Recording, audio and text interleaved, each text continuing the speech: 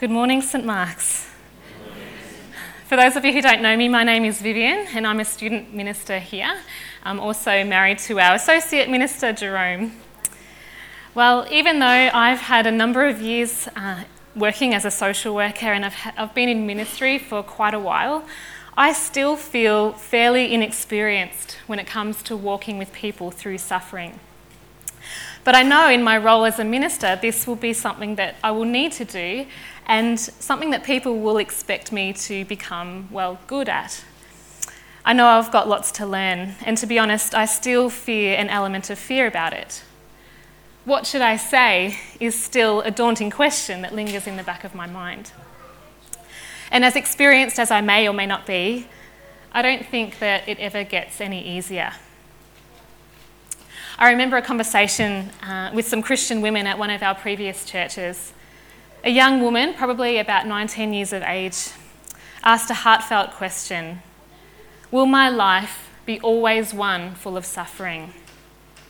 Now, without providing too much detail, she had lived through the pain of family violence and family breakdown and the heartache of deaths in her immediate family. Even at such a young age, she had suffered much. I was hesitant to answer her question, but an older lady who was sitting there with us, who I love dearly, said what she thought was the right thing. "I'm sure it won't, darling. I'm sure it won't." While this is a comforting thing to say, her answer grated me inside. Can we make such promises? How do we know what she will experience in her years to come? And how can we give such certain answers to the problem of suffering? Well, this section of the book of Job, as we've been going through over the last couple of weeks, deals with Job and his three supposed friends as they wrestle with the question of why. Why is Job suffering? The responses of the three friends are there to teach us wisdom. We know from chapters 1 and 2 that Job is innocent, that he has integrity before God and isn't hiding any secret, sinister sin. And as each person has their say, the intensity of this dialogue increases and it quickly turns into a very intense and pointed disagreement, as no one wants to concede the error of their worldview. For the friends, God has to be a God who is in control, who is fair and just, and who always, in this life, punishes wickedness. Therefore, if someone does suffer, they are being justly punished for their sins. If this was to be otherwise, God would be rendered unjust, inconceivably so. The friends are angry because Job is maintaining his innocence, and Job is angry because his friends are accusing him of being a sinner and of deserving the suffering that he's experiencing. It's become apparent that the words spoken by the friends, these miserable comforters, are actually now adding to Job's suffering. In chapter 19, verses 2-3, Job says, "How long will you torment me and break me in pieces with words? Are you not ashamed to wrong me?" Here's the thing. The privilege of speaking with sufferers is one that is easily abused. Here is Job, suffering so much he wished he were dead. Listen to his lament at the end of chapter 10, verses 22-22. He says, "Turn away from me so that I can have a moment's joy before I go to the place of no return, to the land of gloom and utter darkness, to the land of deepest night, of utter darkness and disorder, where even the light is like darkness." Into this deep darkness of despair, Zophar speaks these words. "Are all these words to go unanswered? Is this talker to be vindicated? Will your idle talk reduce others to silence? Will no one rebuke you when you mock?" Well, Zophar is obviously fed up with Job's protestations of innocence and feels free to let the insults fly. But notice the tone of arrogance. He will not let Job have the last word and accuses him of mocking God. Verse 4, he says, "You say to God, my beliefs are flawless and I am pure in your sight." Well, actually, Job admits that his thoughts are in a state of confusion and agony, and he wishes for insight, for answers and understanding. And though he maintains that he's blameless, remember that word means integrity. Job isn't suggesting that he's pure or perfect or sinless, but that he's honest with God about his life. Zophar continues, "Oh, how I wish that God would speak, that he would open his lips against you and disclose to you the secrets of wisdom." Zophar is confident, a bit too confident about what God would say. The irony is that later in the book of Job, God will disclose the secrets of wisdom, but his lips won't speak against Job, but against Zophar and his two friends.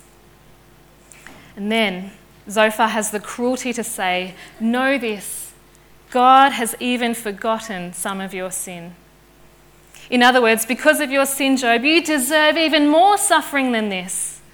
I mean, how cutting and cruel. Job has lost his 10 children. He's lost almost all of his servants. He's lost thousands and thousands of his livestock. He's lost his livelihood, his health, and his respect and standing within the community. This is possibly the worst thing you could say to someone who's suffering. And see how this exposes the harm of wrong theology, of wrong thinking about God. If there is ever a time to avoid bad theology, it's when you're sitting with someone who's suffering. He goes on in verse 7. "Can you fathom the mysteries of God? Can you probe the limits of the Almighty?" Well, the mysteries of God refers to the very depths of his heart, and the limits of God refer to the limits of his authority and power. So together it's a way of describing the fullness of God. Verse 8, "They are higher than the heavens above. What can you do? They are deeper than the depths below. What can you know? Their measure is longer than the earth and wider than the sea." Well, on the surface, these words don't sound that bad, do they? Zophar is acknowledging that in all the dimensions of the cosmos, God fills all in all. Listen to what Paul says in Romans 11, verse 33. He says, "Oh, the depth of the riches of the wisdom and knowledge of God, how unsearchable his judgments and his paths beyond tracing out." Zophar's words here seem true, and we find ourselves agreeing with many parts of the friends' speeches. But just as Jerome pointed out last week, the danger of false teaching is that it is nearly true. And here, when they are spoken in arrogance, they are harmful. Because Zophar isn't applying these words to himself. He's stating them in a way that implies that he knows the depths of God's thoughts, but Job doesn't.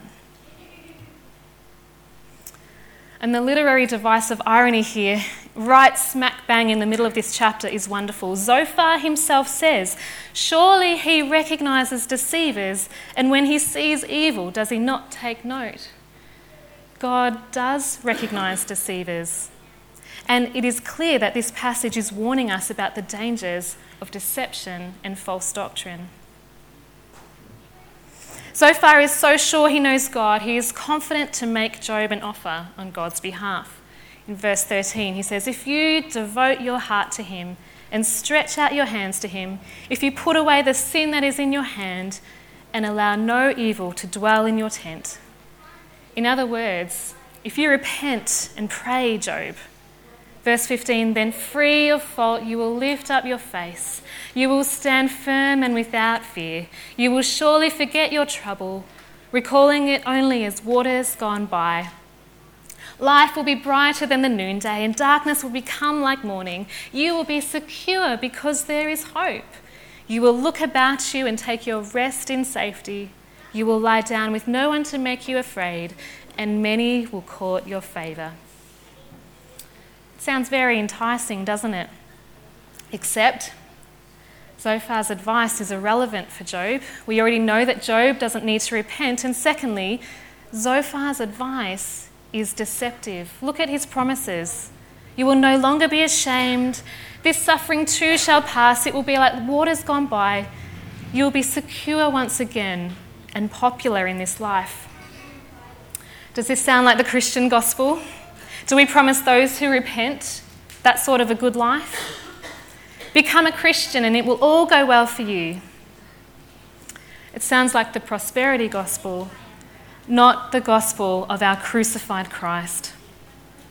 Christopher Ash, a biblical scholar, helps us to notice that the motivation Zophar gives to Job for repentance is precisely the motivation of the adversary's accusation in chapters 1 and 2.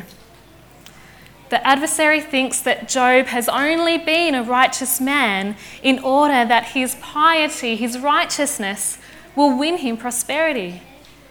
If Job repents now in order to regain these blessings, he will actually prove the adversary right.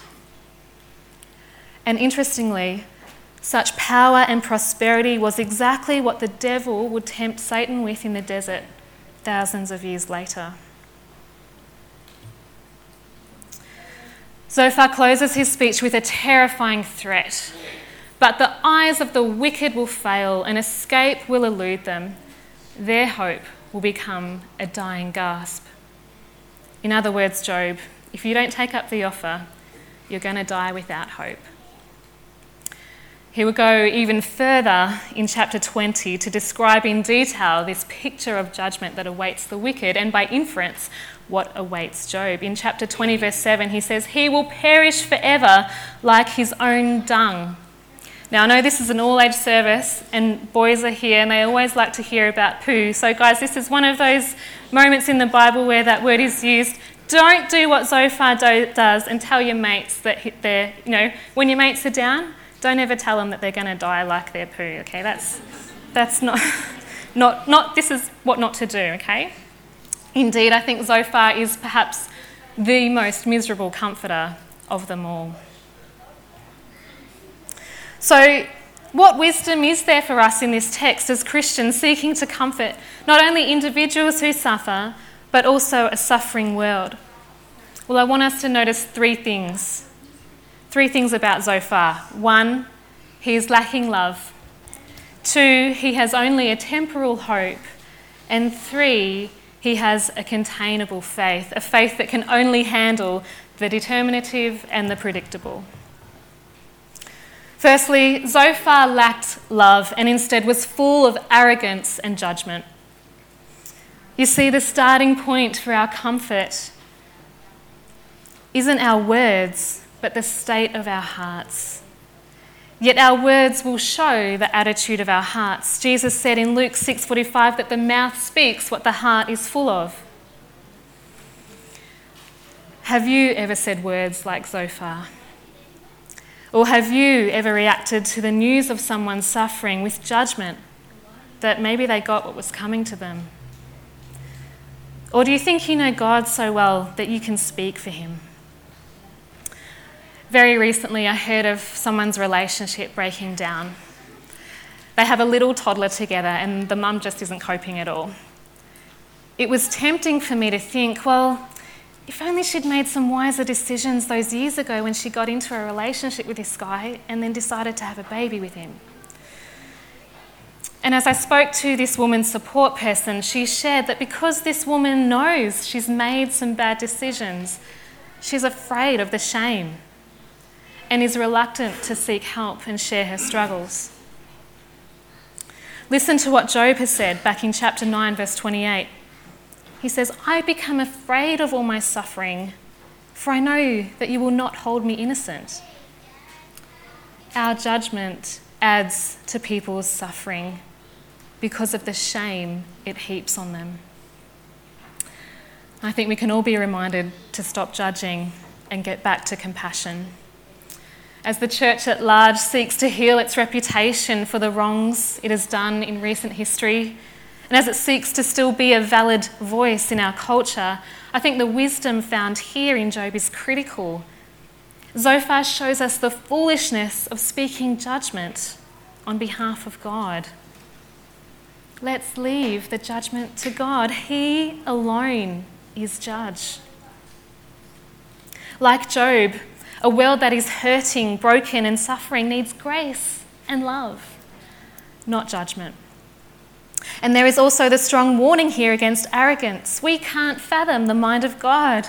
Let's face it, we don't know why bad things happen, whether to good people or to bad.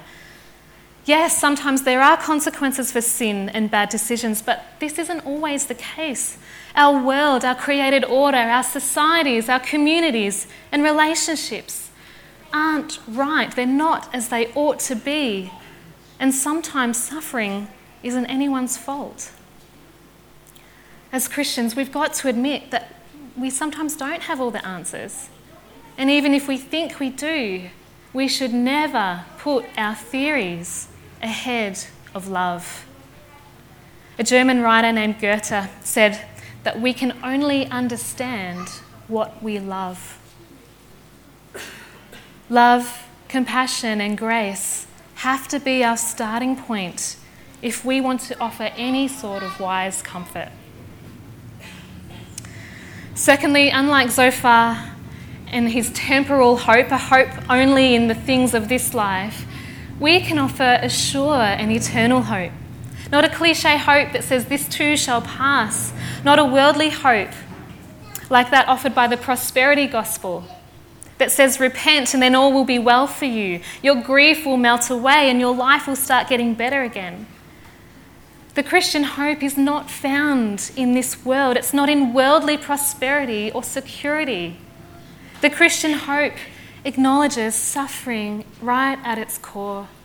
The suffering of our Saviour Jesus Christ, the one who suffers with us, whose tears and agony mingle with ours. And somehow, in the depth of his suffering, in his identification with the world's pain, he makes the way for the restoration of the world. This is the Christian hope. He united our suffering with his own and took it to the cross. And he put it to death so that the root of what is wrong in us and in this world can start being transformed, so that the deep things of darkness can start to be overcome by the light.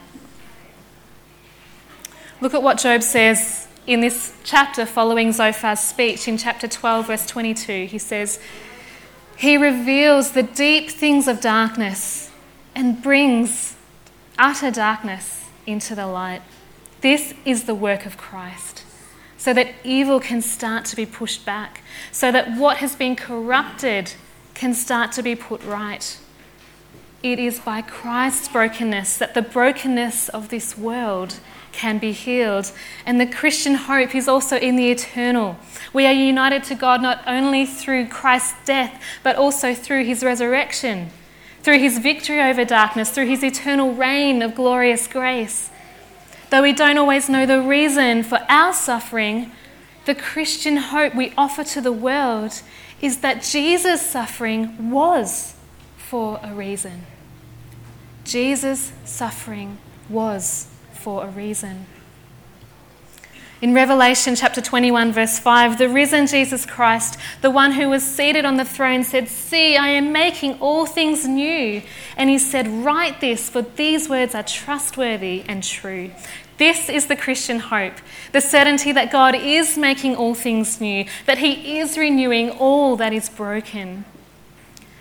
Despite all the suffering around us, God is still at work in the world, and he doesn't stop loving, and he doesn't stop being good. And of course, we have to offer this sensitively. We don't offer this sort of hope insensitively. We're here to wait with people, to ask God for wisdom about when and how to share this hope. And we must always share it in the same spirit of love that we're trying to offer. And finally, unlike Zophar, who had a containable faith, who couldn't believe that God could work outside the parameters of divine retributive justice, that the good get rewarded and the sinner gets punished, we offer the possibility of a faith that can handle the unknowns. Throughout the book of Job, as Jerome highlighted to us last week, Job was crying out for a mediator, for someone to step in between him and God and between him and his friends, to bring the verdict and to put right once and for all who was in the right. Listen to his plea in chapter 9, verses 32 to 33. He, that is God, he is not a mere mortal like me that I might answer him, that we might confront each other in court. If only there were someone to mediate between us, someone to bring us together, someone to remove God's rod from me so that his terror would frighten me no more. You see, there is a mortal who now mediates for us before God, who intercedes for us day and night, who brings us and God together. His name is Jesus. Jesus was the unpredictable Messiah, the one who could not be contained by human desire or even its wisdom, who could not be restrained by human expectations, but chose the foolishness of the world to shame the wise, by willingly accepting humiliation and torture on a Roman cross to defeat the very power of death itself. 1 Corinthians 1:27 says, "But God chose the foolish things of the world to shame the wise. God chose the weak things of the world to shame the strong." Our Christian faith is in this Messiah and in the power of his death to testify to the love of God. Romans 8, verses 34 to 39 says, "Christ Jesus, who died, more than that, who was raised to life, is at the right hand of God and is interceding for us. Who shall separate us from the love of Christ? Shall trouble or hardship or persecution or famine or nakedness or danger or sword? For I am convinced that neither death nor life, neither angels nor demons, neither the present nor the future, nor any powers, neither height nor depth, nor anything else in all creation will be able to separate us from the love of God that is in Christ Jesus our Lord." We may not be the perfect comforters, and we don't have all the answers for why suffering happens, but we don't have to offer empty promises. In our attempts to offer comfort, we must never offer deception. We can't presume to know the mind of God and speak as if we do. But these three remain: faith, hope, and love. Through showing love, through the hope that God is still at work in transforming the world's suffering through Jesus, through holding a faith that can handle the unknowns, we can point to Jesus, the perfect mediator, the perfect comforter. For he alone can bring God's sufficient love to us in our moments of deepest darkness. Please close your eyes and let's pray. Jesus, we thank you that you are our mediator. We acknowledge and are sorry that we are often too quick to judge. And we also acknowledge our arrogance. Forgive us, Lord. So fill us with your love, grow our faith and inspire our hope, that we may bring your presence to those who are suffering and to this broken world that is so in need of you. For your name's sake, and in your name we pray, Jesus. Amen.